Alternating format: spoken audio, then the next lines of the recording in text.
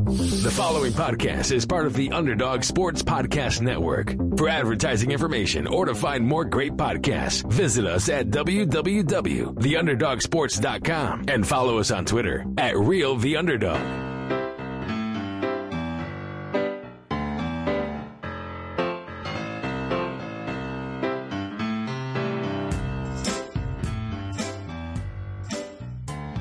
Welcome to the Underdog Sports MLB Show. Here are your hosts, the luckiest men on the face of the earth, Chase Fedorsky and Bryce Holden. Welcome to episode 234 of the Underdog Sports Baseball Show with Bryce Holden. My name is Chase Fedorsky, and the last full week of the MLB regular season is coming up ahead. Very small slate of games this Monday. Which is ironic because, like, for me, at least for work, work was quiet today because there's so many Jewish people like ourselves in the entertainment industry fasting. Not a lot of Jews in baseball. In fact, we can probably count them on one hand. So the fact that there's so few games today. Hey, I'm gonna spin zone this one and give credit to Rob. I actually think strategically there aren't a lot of games on this day. So an event of like today's Yankees Diamondbacks game is a makeup of a rained out. I think today was the last day on the schedule. Rob tried to keep it light in the event that there were more important games that needed to be made up this time far down the road. So that's probably the rational answer, which is correct. But my spin zone is going to be Rob knows his Jewish audience, and he knew that a lot of us were going to be in Temple, not me and you, but a lot of us, and didn't want to have a lot of baseball today. Hey, it's only 11:30 here. I still got time. I can blow that show up. I'm watching this Yankee game. This was the Saturday rain out. Which I actually had tickets to. Would have been my last game of the year. I think there's like 27 people at this game. And that may be generously speaking, but I digress. As I said, last week of the baseball season, a lot of playoff races are coming absolutely down to the wire. So I'm very, very interested to see how those go. AL West is undecided yet. Really, the AL playoff field is pretty undecided. NL Wildcard is coming to a head. So there is a lot of meaningful baseball to be played the last week of the regular season here. As always, we will start with our BovadaSportsbook.com pick of the week. And the Mariners right now have a 3-game set versus the Astros. If you look at the AL playoff field, the Mariners, Astros, Rangers are all cluttered together. 2 are going to get in. One's going to win division. One's likely going to be the wild card. They're competing with the Blue Jays for that playoff spot as well. So this week, that series kicks off tonight with a absolutely fantastic pitching matchup. Justin Verlander and Luis Castillo, both teams aces, facing off in Seattle. Good late night baseball game for us. And we got Snell and Webb. So, given that there's only 4 games today, 2 of pretty outstanding pitching matchups. Austin Wells with a 2-run homer for the Yanks, his second of his big league career off Merrill Kelly. But let's pick that Verlander Castillo game. Plus 1.5, minus 205, plus 110 for the Astros, minus 1.5, plus 168, minus 130 for the Mariners, over under 7.5. Well, Chase, I don't know how closely you're paying attention to the fantasy baseball playoffs. Oh, and congratulations to you for reaching the championship. Congrats are in order. So thank you. Proof what happens, and to all you baseball owners listening out here, you could turn it around in 1 year with some competent ownership. It's all you need. Yeah, but on that note, I have Luis Castillo, and the team I'm playing in the finals has Justin Verlander. So I have a lot riding on this game. And I just got to go with my guy. Give me Castillo and give me an under Astros 2.5 runs. I think the Mariners are going to win this game, but I'm going to pull a page out of your playbook real quick. I'm going to go Astros plus 110 in a very low-scoring game, only because they just got embarrassed and got swept by the Royals. And I think the Astros are really desperate for a win right now. So I'm going to say it's Astros, we'll touch on it in the standings. This is the most important series of the season.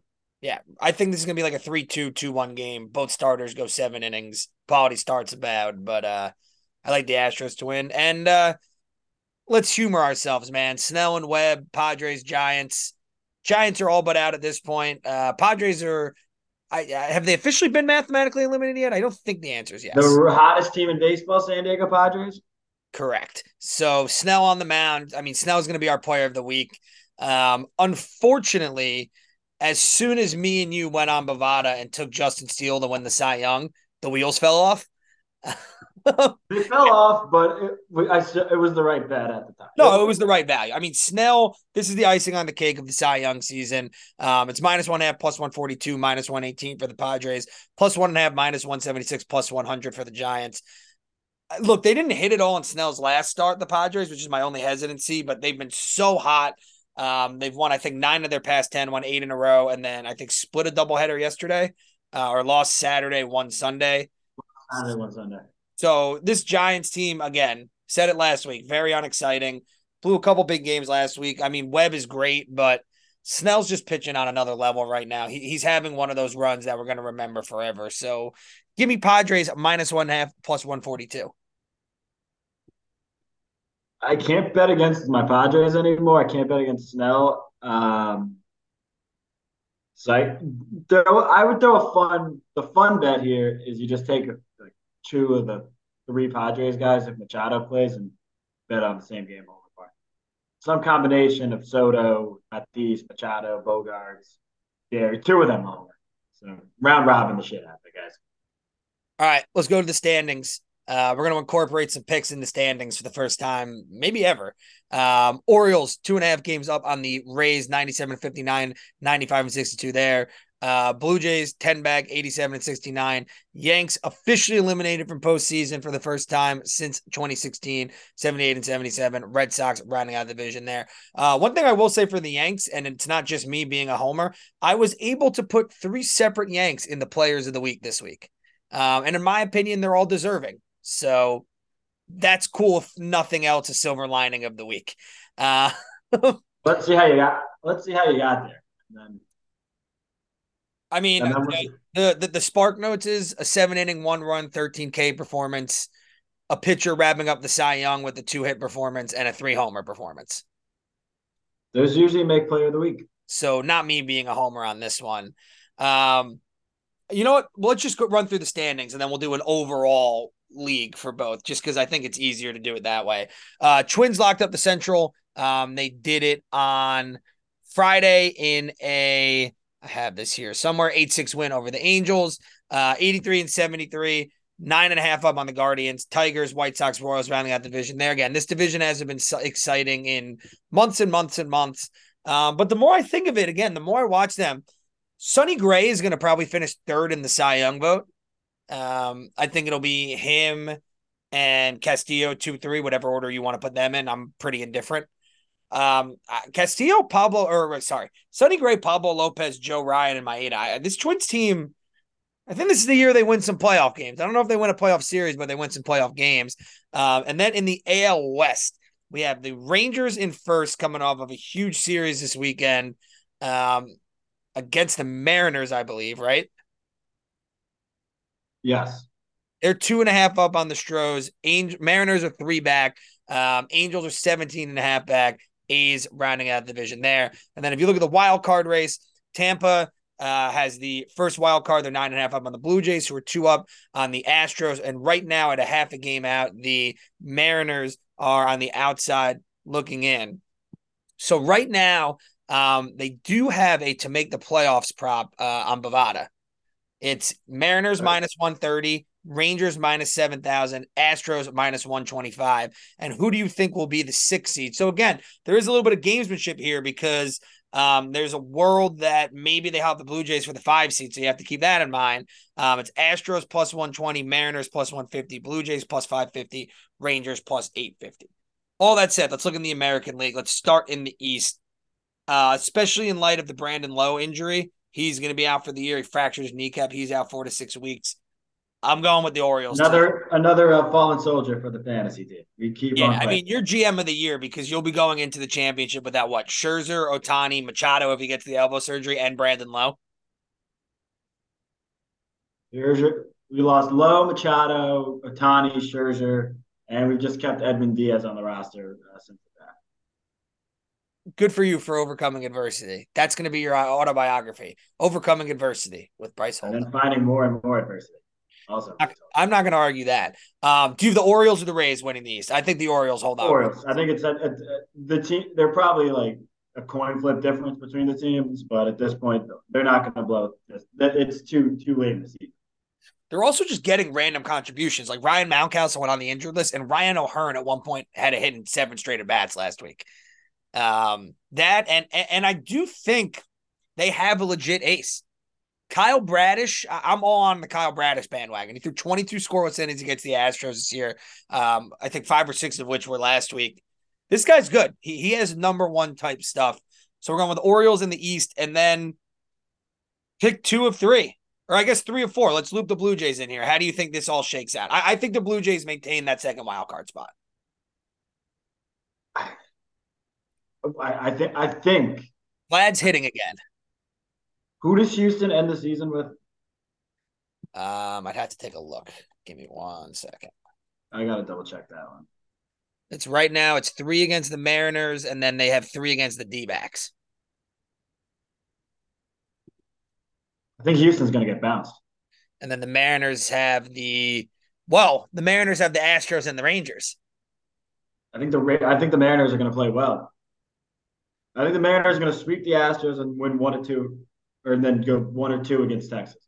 So, okay, do we both agree? I think the Rangers are going to win the West. I just think they have getting this year. The Angels, look, again, just like every week now, I'm wearing my Angels jersey, my Angels visor. The Angels were 56 and 51 on July 31st. They ended the season after going all in. They ended the season 14 and 35. They're fucking awful. So I think the Rangers just cruise through this Anaheim series and get through the. I agree with you. Yeah, I mean, look, could I see the Astros getting bounced? Yes, it's just hard for me to say it because it's the Astros. I mean, it comes down to this series against. It all comes down to this. I think whoever wins this battle of the aces tonight makes the playoffs. That's my final verdict. What do you think of that? Again, I'm honestly, it's all about the that fantasy implications. It's a 4-game set between Seattle and Texas to end the season. Keep that in mind. It's 4 games. Yeah, I mean, if the Rangers take care of business against the Angels, they just basically need to split that to lock up the division. Yeah, unless Houston wins. It's interesting, but I would say Texas is the 2. I would go Texas, Seattle. Texas 2, Tampa 4, Seattle, Toronto 5, Seattle 6. National League Braves 156, 13 up on the Phillies at 87-69. Marlins 81 and 75, 19 back. Mets, Nats rounding out the division there. Brewers, it's amazing. It felt like the Central was really close for a while until it wasn't. It feels like once the calendar hit August, the Brewers kind of ran away with this thing. They clinched the division in a 16-1 win over the Marlins. Yelich hit 2 home runs, and Rowdy Tellez, the big left-handed first baseman, actually closed it out for them, making some history there. Cubs 6-game back, still in the playoff race. Reds as well at 80-77. Pirates, Cardinals rounding out the division there. Real quick, this is just an aside, but the Pirates are 74 and 82. So if they split the rest of the way, they finish with 77, 78 wins. I know that's not what Pirates fans were expecting given the start of the season, but I still think if the Pirates win 77 games this year, it's a successful season for the Pirates. Like when you think of what everyone, us included, thought they were going to be coming into the year. It is, but it's tough to call it a success when the Reds are just going to do the Reds are going to do the next step of what the Pirates are doing, and we had them both. The 2 of the worst teams in the NL. Yeah, I think the Reds just have more exciting players. Dodgers 96 and 59. So O'Neal Cruz gets back. That's true. It's those Cruz shortstops. Dodgers 96-59, 14 up on the D-backs. Padres still hanging around 77 and 59. Have actually hopped the Giants based on tiebreaker winning percentage, and then the Rockies in last place there. All right, National League. Right now it goes Braves, Dodgers, Brewers. I feel like we could pretty safely, at this point, at least in my opinion, pencil the Phillies in as our Bovada pick for the first wild card, right? Yep. They're 5 up on the Diamondbacks. Diamondbacks are a half game up on the Cubs. Marlins are a game back. Reds are 2.5 back. Padres and Giants are 5 back and are still mathematically in there. They won't both be after tonight, maybe. So here's why I think that these are going to be, although the Diamondbacks end with the Astros, but then they have 3 against the White Sox, so that's not too tough. I just think this is going to end up being how it is for the wild card, and I'm going to bleed into the injuries a little bit here. The Cubs got Stroman back in their rotation, which I think is a big addition to them. Phillies off in their own tier. I loop the Phillies much more in with the 3 division winners than I do these wild card teams. Yep. And then again, the D-backs, we finally saw Zach Gallen win a game on the road, 6 scoreless. Of course, it was at Yankee Stadium, but he is a Jersey boy, so we'll give him the hometown boost there. I just think the Marlins right now, Yuri Perez was just placed on the injured list. Sandy, unfortunately, I mean, we'll cover this more extensively in the injury section, but Sandy's not going to pitch again this year. I just don't know if they're going to have enough firepower to pull this off. So it's almost, I don't think the D-backs are necessarily going to be in because of how good their team is. I just think they still have Gallen, they still have Kelly. They're just in better shape right now health-wise than the Marlins. It's just tough to see the Marlins winning games at this point. Do you think who? I think the Reds are almost too far back now, even though they're not too far back at all. The 3-game set against Chicago, I think the Diamondbacks need to win 3 more games. I think 3 more games, they should be in the playoffs. So what number is that? That would get them to 85. If the Cubs, yeah, 85 seems like the number to get in. So I'm just looking for 3 more wins out of the Diamondbacks and the Cubs. And then I could see the Marlins. The Marlins kind of sucks. I just don't see it. They came up huge for me yesterday. You know what the problem is ultimately with Sandy and Yuri Perez back out? We're now talking about a Marlins team that will need to be carried by their offense. And the offense since the trade deadline, I mean, Jake Berger and Josh Bell have hit the shit out of the ball since they went to Miami. Solaire's doing Soler, Arias is doing Arias. It's just, when was the last time? It's honestly been 20 years, I would say, since they won that World Series. And even then, the pitching staff was very good, where we've said the Marlins would be carried by their offense. And that, to me, kind of sums up why we think the playoff field is going to remain the same. But they had Beckett and D-Train. Beckett and D-Train were sick. No, they had a very good pitching staff. They had Beckett, D-Train, Brad Penny, public enemy number 1, Carl Pavano. But then I'll give you that pitching staff is way different than this current pitching staff. Oh, I agree. But their offense, for whatever it's worth, sorry to go on a tangent here. First ballot Hall of Famer Ivan Rodriguez, Mike Lowell, Luis Castillo, who could, the fielding notwithstanding in New York, good ball player. We're talking about fielding. We're talking about offense. Derek Lee, Juan Pierre, Miggy, and Conine. Good lineup. Going through it, it does make that 03 World Series loss a lot more palatable. Oh, it's one where you look back in hindsight, especially knowing what Miggy became, where you're like, yeah, we should have won, but that was a good team. It was a fluke in the grand scheme of things, but matchup, game by game, not that roster holds up. So with 1 week to go, we will see and be able to tell you guys next week who the playoff teams are in Major League Baseball. And we will do one last regular season league leaders. We'll also go through if any races are coming down to the wire. Runs scored, 143 runs. Ronald ran away with this.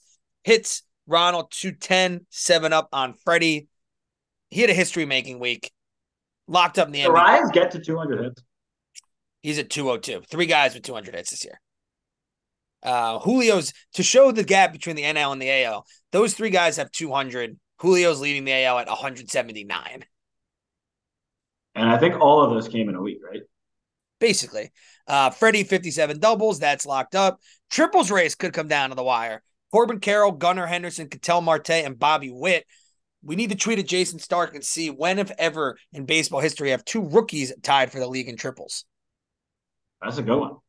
Right? Olsen, 53 homers. That's in the bag. Olsen, 133 ribbies. That's in the bag. Walks. 153 ribbies? 133 ribbies. Sorry. Okay. Still a huge number. Huge. Walks, Soto, Schwarber, 3 apart. That'll come down to the wire. Strikeouts, Schwarber's 4 up on Eugenio Suarez. That will also probably come down to the wire. Ronald, 3 up on steals with Esteury Ruiz with 68. At this point, Arias probably got the batting title locked up, 353. Acuna, 415 OBP. Mookie's at 410. Shohei, who's done for the year, obviously at 412. Shohei, 454 slugging. Corey Seager's at 645 and may catch him. Corey Seager's been unbelievable. I don't think it'll happen, but there's going to be fun arguments for Seager when we run out of content in the First time, offseason. first time that AL West has 1, 2, 3 in the MVP vote. You think? To me, Probably it's not. actually a pretty clear 1, 2, 3. Yeah, it's pretty. And honestly, I think Simeon's going to end up fourth. My guy. I'll do some thinking on it, and then I'll get back to All right, and then OPS Ohtani 1.066.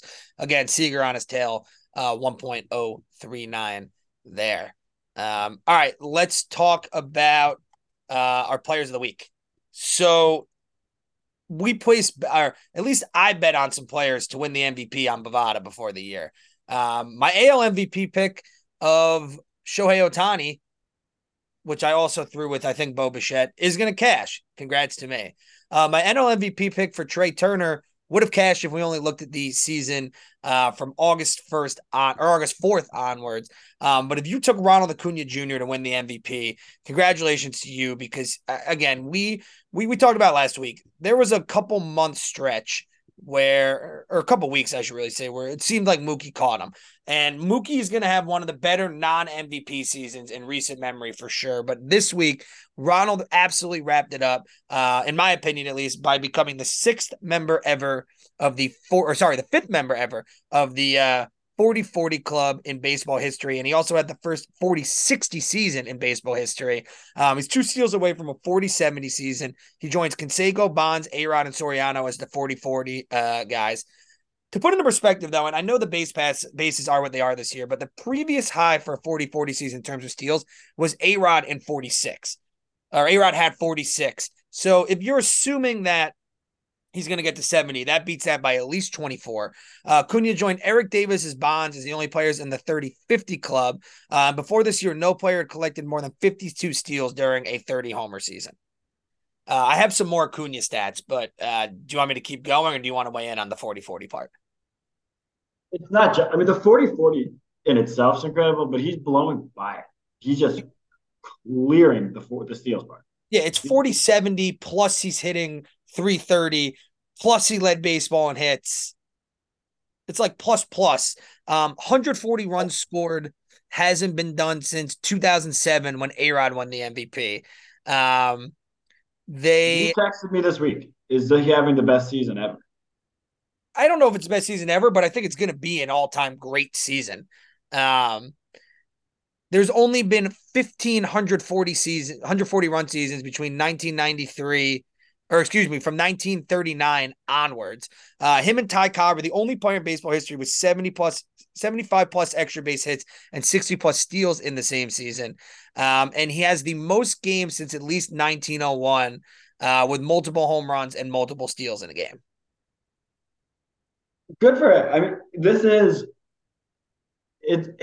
it's almost like he was due for an MVP at some point. You saw that talent. It was going to happen for him eventually. Correct. It's not like this came out of nowhere. For him to put it together this way with the bigger bases and really making the most of it, awesome to watch. If contracts being equal, would you rather him or Ohtani? I'd still rather have Ohtani, just because, again, there's a world where I think Ohtani could do maybe not all what Acuna has done this year, but if he was just a hitter, I do genuinely think he's a 40-40 caliber guy. But I'd just rather have the fewer steals. Again, any pitching you get out of Ohtani is gravy. Yeah, but I think Acuna has cemented himself as the best. He's the best hitter. He's the best position player in baseball now. I would take him over Mookie Betts. Well, see, it almost sounds dumb because I would give Acuna the MVP, but I would still say, if you're factoring in everything in position player, I would still say Mookie is the best position player because he could be a Gold Glove infielder and outfielder.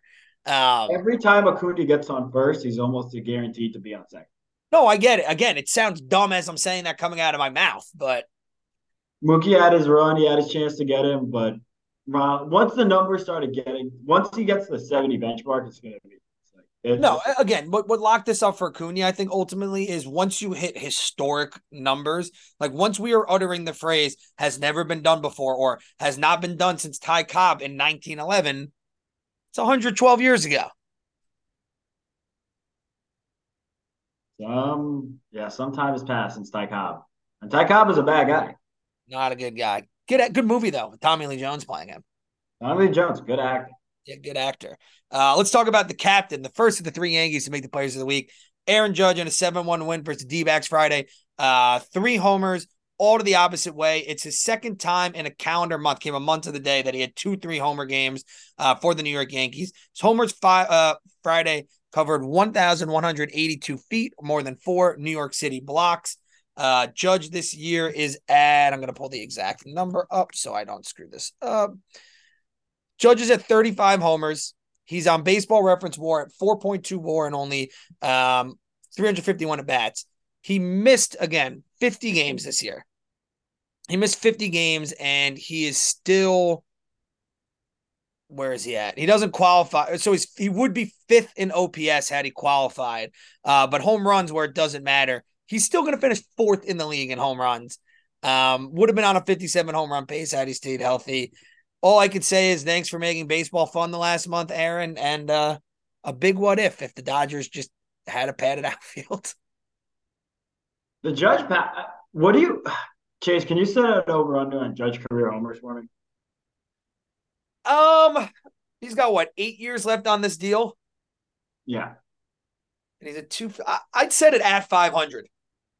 Because he's at 255 right now. If he averages 30 home runs a season in the next 8 years, that's 240. That puts him right at 500. So I'd put the over-under at 500. But all that said, unless his career completely falls off, he'd be a guy who I think, given the strong defense, captain of the Yankee, has the MVP, has the 62-homer year, I don't think he necessarily needs to get to 500 to be a Hall of Famer. What about this question? Who ends their career with more homers, Stanton or Judge? I think Judge. Stanton just looks done. Well, Stan's got a bunch of years left too, right? Stanton has, I think it's 24, 5, 6, 7. Because Sherman wrote an article on the Post this week just saying, at what point is Hal going to just eat the money? He thinks we are not. He thinks we are not at that point yet. To answer the question, I don't think you can eat $100 million worth of Jack Carlson. But I think the year after you sure can. The Judge power numbers, it's awesome to watch. When he gets in these zones, every time he's up, you think. I was gonna say it comes in bunches. We saw it last year. We've seen it this year. They'll have 2. He might have a week or 2 where he has no home runs, but then he might have a week where he has 8 or 9. When healthy, he's that good. It just all comes down to him staying healthy. And he's not the MVP, and he shouldn't even be mentioned in the MVP. But if you go by most valuable, this Yankees team cannot play without him. And it's, again, just for anyone who goes, this year with the Judge injury prone, there's nothing this year that makes me think he's injury prone. There was not one soft tissue issue. There was not one sprained ankle because he's so big. He ran all out, made a great catch, and banged his toe into a wall. It was as freak of a play as it gets. From a health standpoint in year 1 of the big contract, it was great as a Yankee fan. Yeah, he did his. This was a very disappointing season for Yankee fans, but the bright spots were Cole and Judge, which is what you want, what you'd expect.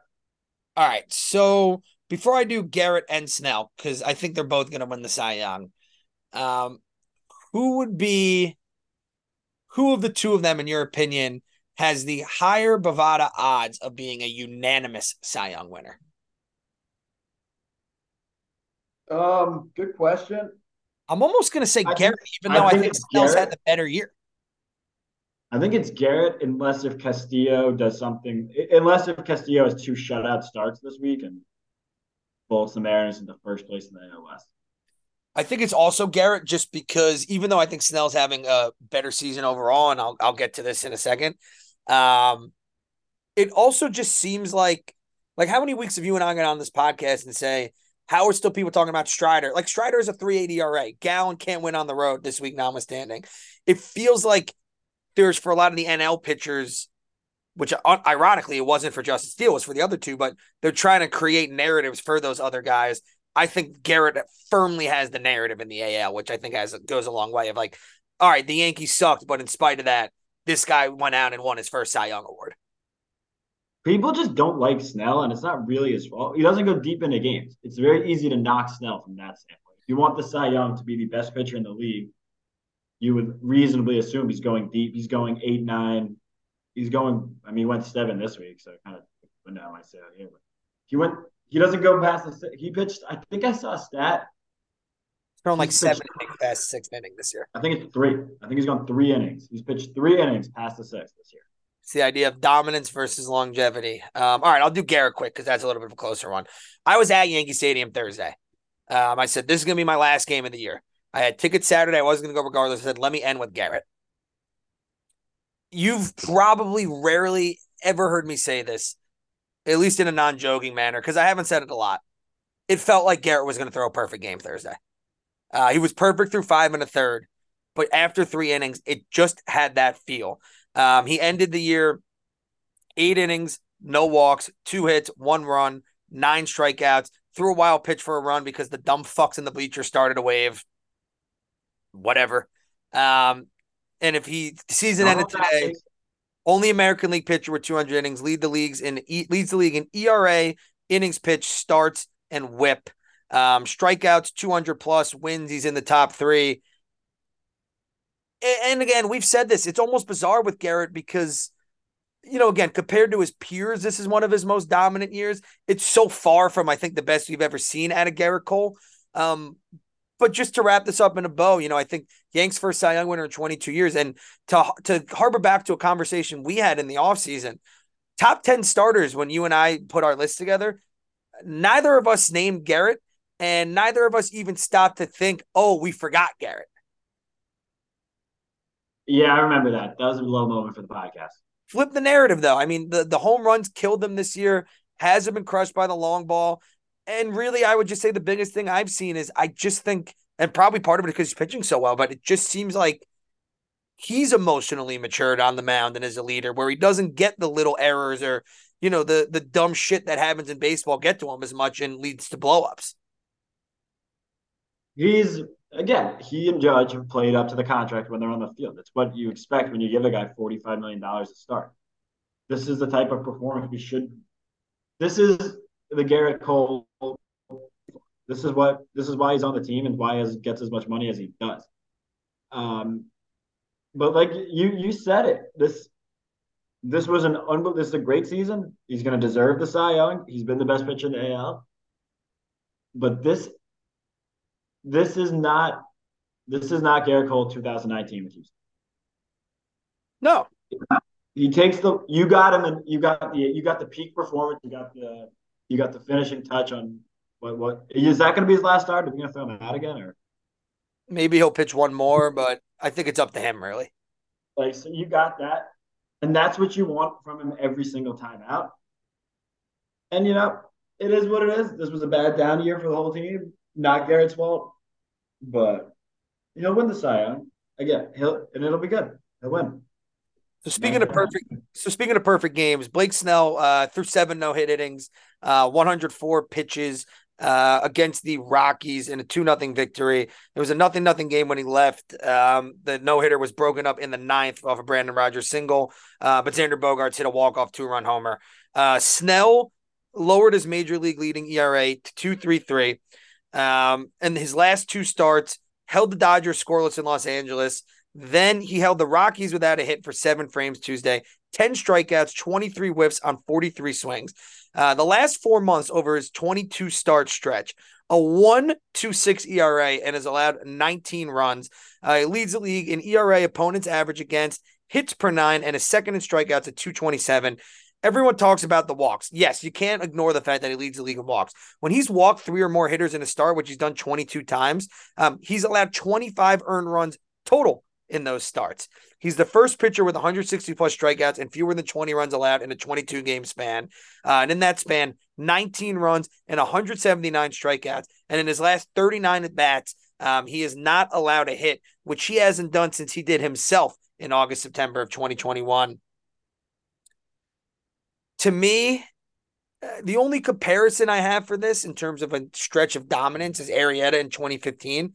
And this feels like it might be more dominant because, again, Arrieta had a great summer. 22 starts now. I mean, you're talking the majority of the season has been this.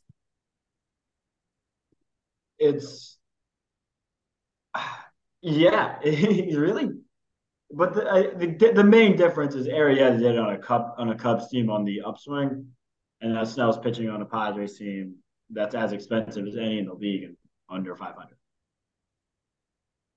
One of So the only times I would think too, both Cy Young winners came from the arguably two biggest underachievers in each league. the two biggest underachievers, technically. But on the award front, I did the research. It happened recently. Top three finishers in the AL West. So it's a Trout year. Yeah, it's Jagger. I'm trying to go back. If you give me the year, I could probably give you the players. Oh, 19. Trout, Bregman, Yeah. and was it another? Is it Altuve or Jordan? No. Marcus? Your boy. Love him. I forget. It's funny. I was doing it a Sporkle the other day, and it was top 3 or 5 finishers in the MVP race since I think 2000 in the AL. And I was like, 2019 A's. Who the fuck is this? Simeon. Simeon's going to just load up these top 5 MVP finishes. Yeah, I mean, this will be the third team that he does it for if he gets there. But no, Snell's been incredible, and it sets himself up for what is going to be a fascinating free agency, in my opinion. I don't think the Padres can let him walk. No, they need him. I mean, any team. He's going to put the Cy Young. Every team should want him. Every team should need him. No, of course. All right, couple achievements this week. Miguel Cabrera, 16th all-time on the hits list with 3,167, passing Mookie Betts. We have a heinous anecdote involving Miggy later in the show. Shout out to the city of Oakland. Mookie's 105 ribbies and counting. Don't blame the whole city of Oakland. Blame the fucking A's. 105 ribbies and counting, most ever for a leadoff hitter. Corbin Carroll, first rookie in baseball history with 25-plus home runs and 50-plus steals. Back-to-back weeks with Mike Clevenger. Rain shortened, but a complete game and a 3-2 win against the Red Sox yesterday. First starter for the White Sox to go back-to-back since Giolito in May 2019. He has now gone 5 straight starts and 139 consecutive hitters without a walk. Mike King, Blue Jays, 7 innings, 1 earned, 13 strikeouts. In each of his last 3 starts, he struck out at least 40% of the batters he's faced while allowing no more than 1 run. No pitcher has had 3 such starts over his entire MLB career. And that is factored in by the fact that his team lost by 5+ each time. Your boy, Hunter Green, in the playoffs, big start. Career high 14 strikeouts over 7 innings, 1 run against the Twins. Green and King, it was the first time in the modern era since 1960 that 2 MLB pitchers struck out 13+ batters and their teams lost on the same day. Fantasy teams doing well, but our wins for pitcher category, we get the worst luck ever.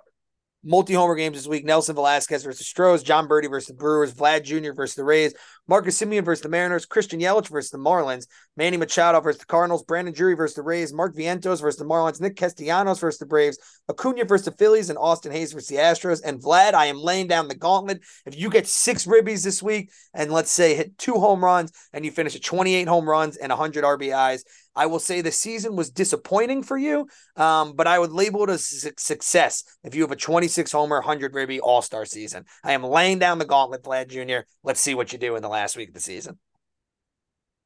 Good. All your commentary on Vlad has been boring. So you don't feel like you have to apologize to Vlad. Thank you for validating my Vlad Jr. bashing all season. And again, maybe he proves me wrong, makes it a successful season in my eyes. We will see. Tie game in New York. Peraza, big home run into an empty bleachers. That's always cool to see. Let's talk real quick about the face of baseball and the guy who edged out Vlad for the 2021 AL MVP, Shohei Ohtani. So he did get surgery this past week to address the UCL tear in his right elbow. The exact type of surgery, whether Tommy John or an internal brace, wasn't specified by Dr. Neil Atrach, but he did say the ultimate plan after deliberation with Shohei was to repair the issue at hand and to reinforce the healthy ligament in place while adding viable tissue for the longevity of the elbow. I expect a full recovery and he'll be ready to hit without any restrictions come opening day of 2024 and do both come 2025 hit and pitch. Shohei, who does not speak out often, did say on Instagram, I had a procedure done on my elbow earlier this morning and everything went well. Thank you very much for everyone's prayers and kind words. It was very unfortunate I couldn't finish out the year on the field, but I will be rooting on the boys until the very end. I will work as hard as I can to do my best to come back on the diamond stronger than ever. Go Halos. Tommy John that procedure is pretty set at 13 to 15 months, while brace procedures generally do have a shorter timeline. Again, it's possible information on Ohtani's pitching status might develop as he continues to rehab, but it was reported the final decision and type of procedure was made with a heavy emphasis on the big picture. Shohei wanted to make sure the direction taken gave him every opportunity to hit and pitch for many years to come. In a very small sample in 2019, over 425 plate appearances where he was a DH only post Tommy John surgery, Shohei hit 286, 343, 505 with 18 homers. And again, that was him not debuting until May 7th. He then only pitched 1 1/3 innings in 2020. Obviously, the last couple of years has become the Ohtani face of game, global phenom, et cetera, et cetera. All that said, without knowing the details, what would you say are the Bovada odds we see Ohtani in the lineup for whatever team he plays for opening day 2024? He's going to be in the lineup. I don't think you can give out that kind of money to him and have him on the bench. No team is bringing him in to be what the Angels are now. You're bringing him in to make your team a World Series. The words I'm debating are contender and favorite. You're not the Ohtani move isn't a half-ass move; it's an all-in move. So you got to get him ready to go right away. Yeah, it's a the only exception would be the Mets if they really are committed to this. Well, I guess it depends. If he was signing with a team that isn't necessarily a contender, it would be to put asses in seats while he's in the lineup. But at the same time, he's only going to sign with contenders, in my opinion. So there's that. Interested to see what happens. Or the Angels. And I'm interested to see, or the Angels, just how much information comes out of this throughout the process. Because I have to think as we get closer and closer to his free agency, there's got to be more information publicly made as teams are digging into these medicals and, trying to figure out what exactly that number is to offer him long time, whatever the record-breaking contract may be. I mean, it's a record. It'll be record-breaking no matter what. I just think you have to rush him in. He's way too exciting to keep on the job. I agree. All right, moving through the rest of the American League. Tigers last year hired Scott Harris to be the president of baseball operations. They announced this week that they've hired a new GM, 37-year-old Jeff Greenberg. He'd worked with Scott Harris, the current president, as with the Cubs, serving as the team's director of pro scouting, director of baseball ops, and assistant GM during an 11-year career there. And then took an uncharacteristic career path. He was hired this past season from baseball entirely. He went to the Blackhawks and was an associate GM there. He's going to be the number 2 for the Tigers. Per the Tigers press release, Greenberg oversaw the strategic systems and processes in hockey operations with the Blackhawks, while also having a hand in scouting and player development. That vantage point and other sport figures to indeed bring some unique perspective to his new role with the Tigers organization. How were the Blackhawks the past year and change? Any good? Blackhawks have been absolutely terrible of late. They had to trade away all their best players, and there's minor NHL conspiracy that this past lottery was rigged for the Blackhawks to ensure that Connor Bedard, who is the best prospect since McDavid, goes to Chicago. Okay, then. So we're not going to judge him on the Blackhawks stuff. It sounds like it was almost like a Chaim Bloom for sale type of thing. Yeah.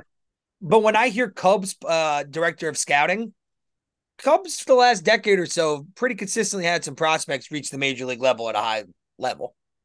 They're good now. Even if you go post the World Series run, I mean, you look at that team, Justin Steele, obviously, but Ian Happ's made an all-star team. Did Judge get all this? Corbin Carroll just robbed Judge of a home run. Really nice catch there by the future rookie of the year. Look, again, he's not going to be making the baseball decisions, but at the end of the day, I like that this guy has mixed experience. He has a rapport with Harris, which I think is important. You know better than most, having a rapport with Harris is important. And not easy, and it's important. At the end of the day, he was with the Cubs during a lot of winning years. So let's see what happens.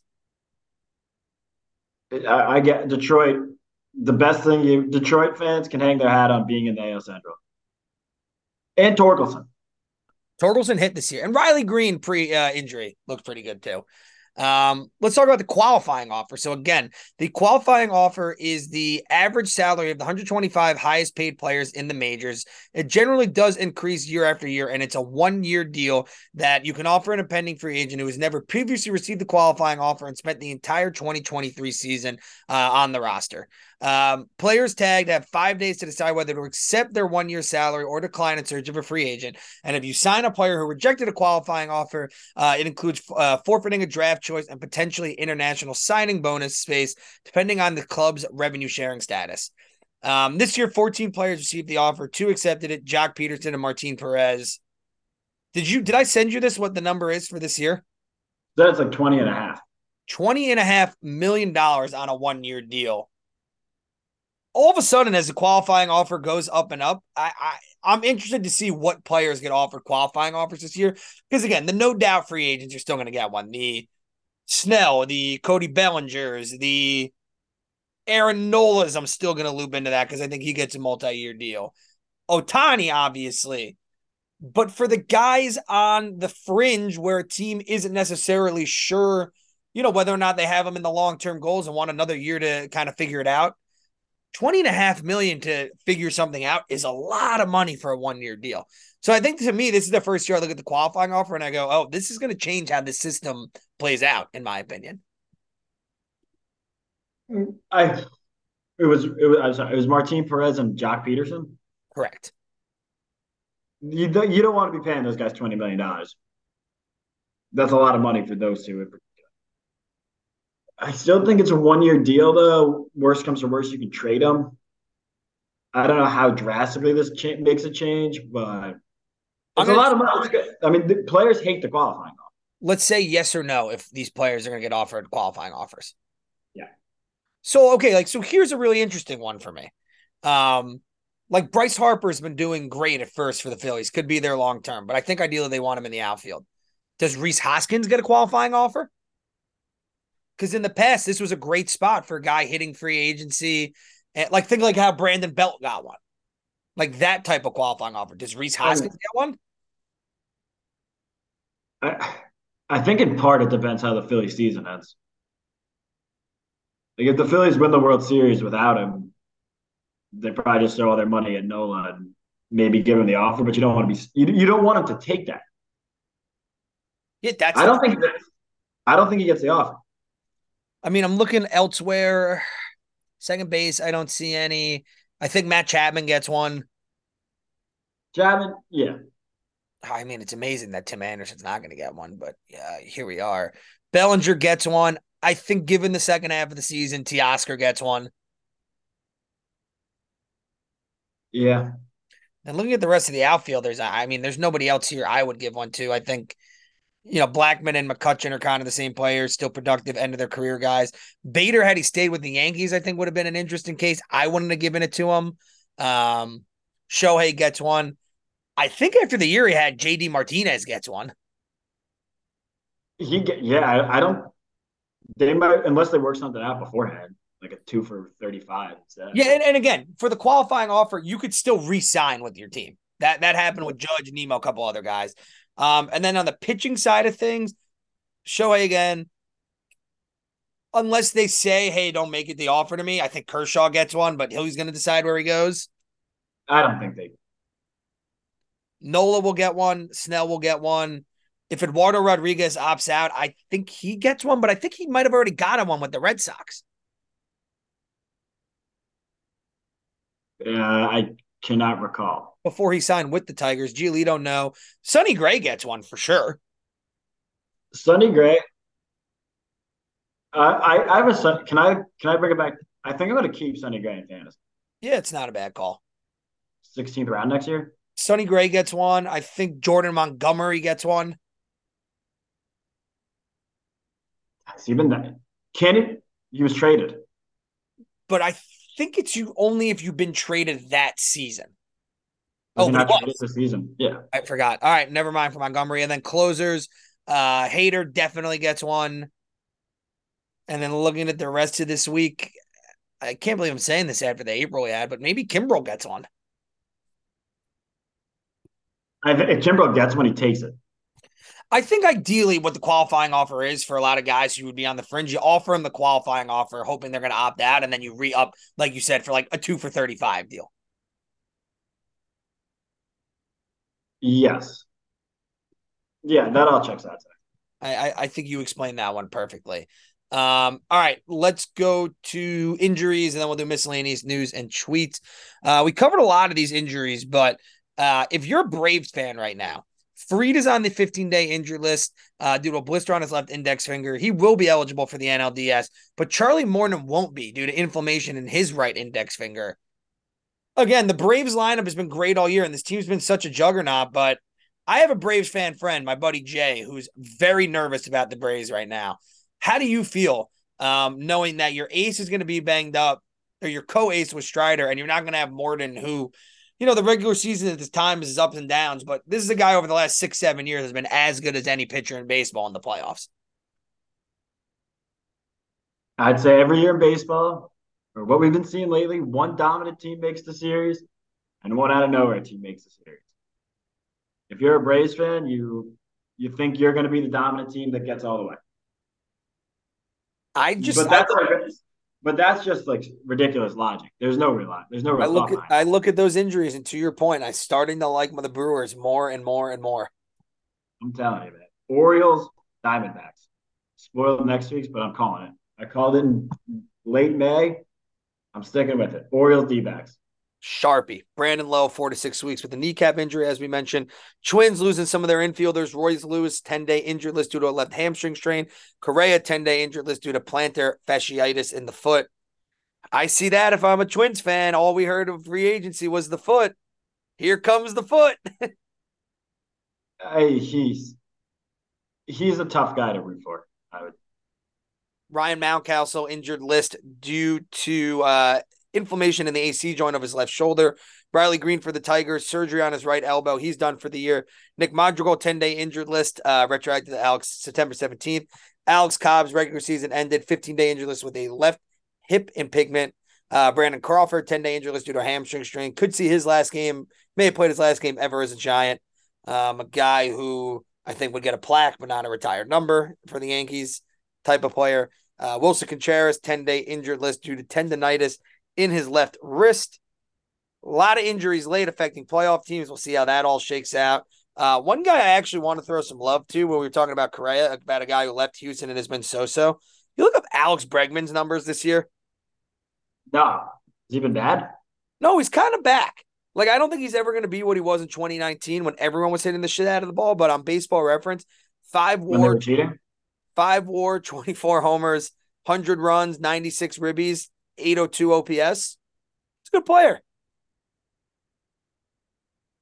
Hey, and he's going to hit free agency again at 30.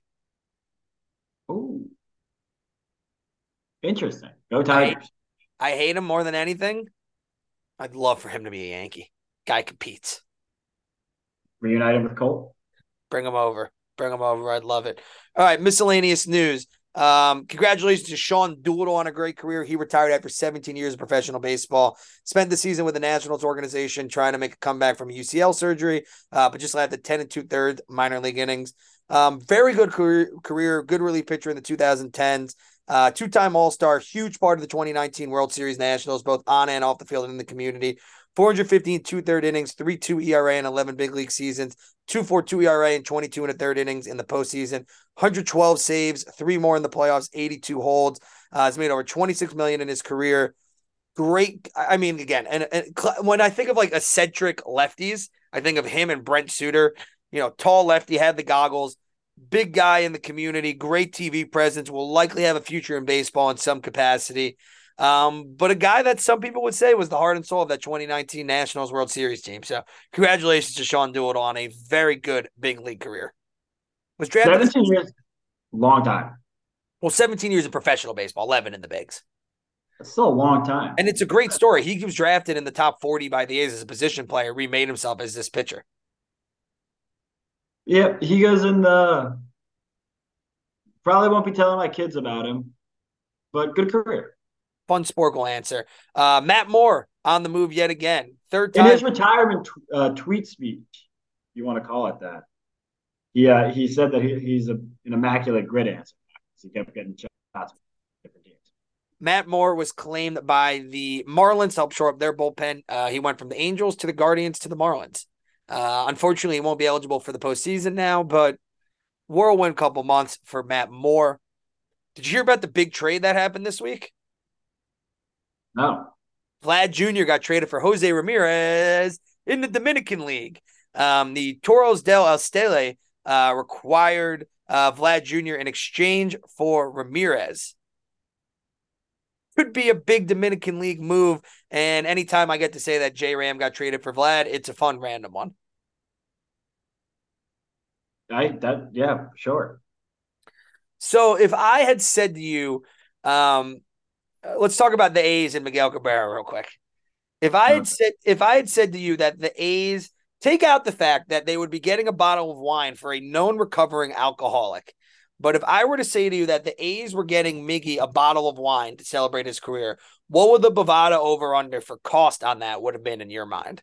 2,400 because it's his number. Okay, so they spent $90 on a bottle of wine to honor Miggy. They signed it from the entire team. But again, I mean, you look at some of the other gifts. They've been so extravagant. Like the Yankees gave him a New York City subway sign signed by the team. The Dodgers gave him a star on the Hollywood Walk of Fame. Like great creative stuff. And this is just the A's being the A's for a couple of reasons. One, the recovering alcoholic part is the most important. You're just so tone deaf for that. Two, you have to know that people are going to look up the bottle of wine. And you got him a $90 bottle of wine. Just pitiful by the Oakland A's. And I do wonder, do you think that the team signing it brought the bottle of wine up or down in value? Down. Down in value. Unless you're going to hit me with the whole wine ages and that's how it gets its money argument. And maybe one of these A's turns out to be a solid big leaguer. This A's team is off. Like that's sad. Just move the team. Get him a fucking slot machine and really commit to this Vegas thing. It's just a really bad look for the organization at large. But, you know, this is a team that shot itself in the foot now for many, many years. And this is just another example, honoring a first ballot Hall of Famer with a cheap bottle of wine. Not even a good one. Ladies out there, if I show up to your crib with an $80 bottle of wine, that's a good gift from me. But I don't. Yeah, just to be clear, we are not billionaires. We do not own Old Navy or the Gap. We wear it, but we do not. We own it, but we do not own it.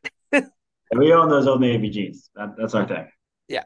All right, treats of the week. Talking baseball. The Pirates are down 9-0 entering the sixth inning and beat the Reds 13-12. It was their largest comeback in franchise history dating back to 1882. Pirates been around a long time. All right, you ready for some good Yankee bashing? Let's do it. This is from Codify yesterday. Yankees could have hits in all of their next 150 at-bats, and they'd still have an average below the league average. On to the next. It is also there that this is from Katie Sharp that the third team since 1900 to have their starting pitcher get 13 strikeouts and no walks and lose by 5+ runs. That's impressive. Christopher Sanchez is the first MLB pitcher with 10+ strikeouts via changeups since Luis Castillo in 2019 in a single game. Sticking with the Phillies from Sarah Langs, Michael Lorenzen, 10th pitcher to throw a no-hitter and record a save in the same season. Yeah, he has not continued his all-star form. How many switch hitters in baseball history do you think have 300 home runs? 4? 10. Carlos Santana just became the 10th. Sneaky, very good career. Sneaky, solid career. And turned himself into a very good first baseman after coming up as a catcher. And kind of profiling like a DH or whatever that's time. All right, let's talk about Julio. He currently leads the league in hits and is in the top 3 in RBIs and steals. The last player to do all of that would have been Minnie Minoso in 1957. And him and Bobby Witt are the only players with 120+ extra base hits and 60+ steals in their first 2 seasons. I know it's a Julio stat, but Bobby Witt Jr., hopefully Kansas City can be better at some point during his career because he's really good. Yeah, he's at this point, he has gotten to that level, in my opinion. Like I would expect in next year fantasy baseball, he'll be a projected first round. Oh, yeah, big time. Juan Soto 27 on base. He's currently on a 27-game on base streak. And during that streak, he had his 120th walk for the season. The only 3 players ever with 3 straight 120-plus walk seasons. Ruth Gehrig, Ted Williams, Barry Bonds, and I'm going to have to look this guy up, Eddie Yost. Eddie Yost. Ned Yost? Neddy Yost? Eddie Yost played for the Washington Senators. Okay, so not a recent guy. No, and for a guy I haven't heard of at all, he was only a one-time All-Star, but 1,600 career walks and walked over 123 times, 7 times in a season. All righty. Good players we haven't heard of. From ESPN, Ronald, 160th career homer. He's the youngest player in the first ever. Oh, he's an NYU alum. Go Violets. Ronald, first player at the age of 25 or younger with 160 homers and 160 steals in their career. The Brewers, in clinching their playoff berth, Rowdy Tellez was the first position player to pitch in the final inning of a game on a day their team clinched a playoff spot in 120 years. And they're the 4th team in MLB history to clinch a playoff spot on a day they won by 15-plus runs. Judge, it's his 4th season with 6 multi-homer games, tied for the most in MLB history with McGwire, Poppy, Babe Ruth, and Jimmy Fox. And his 35 home runs are tied with Rudy York in 1937 for the 3rd most by a player with 108 games or fewer played. Not bad. From OptiStats, the Marlins are the first NL team to allow 16-plus runs in a game in which their starter did not allow a run since the Cardinals in 1915. That's impressive. Evan Sheehan of the Dodgers is the only pitcher in the modern era to pitch 4+ innings and finish with no hits allowed and back-to-back starts against an opponent, which for him is even more significant because he did against the Giants. From ESPN, the Braves have won 24 straight games when their starter goes 6 innings, breaking a tie with the 35 Cubs and the 1931 Phillies for the longest single season streak since the mound went to its current distance in 1893. This is from Cespedes Barbecue, fun baseball list. 8 players with 300 home runs and 300 steals. Any guesses on some of them? 300 and 300? Yep. A-Rod, Bonds. Palmeiro, does he sneak on this list? I'll give you an extra one. A-Rod, Bonds. No, the other Bonds. Is this one of those sneaky Bobby Abreu things? No. It's a good ask though.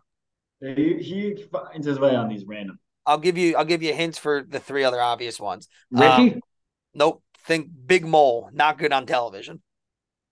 Big Mole, not good on television? Cheater. A cheater with a big mole that's not good on television? Famously looked at a curveball to end a series. Beltran. Okay. Played for the Cubs, the Hawk. Dawson. The Say Hey Kid.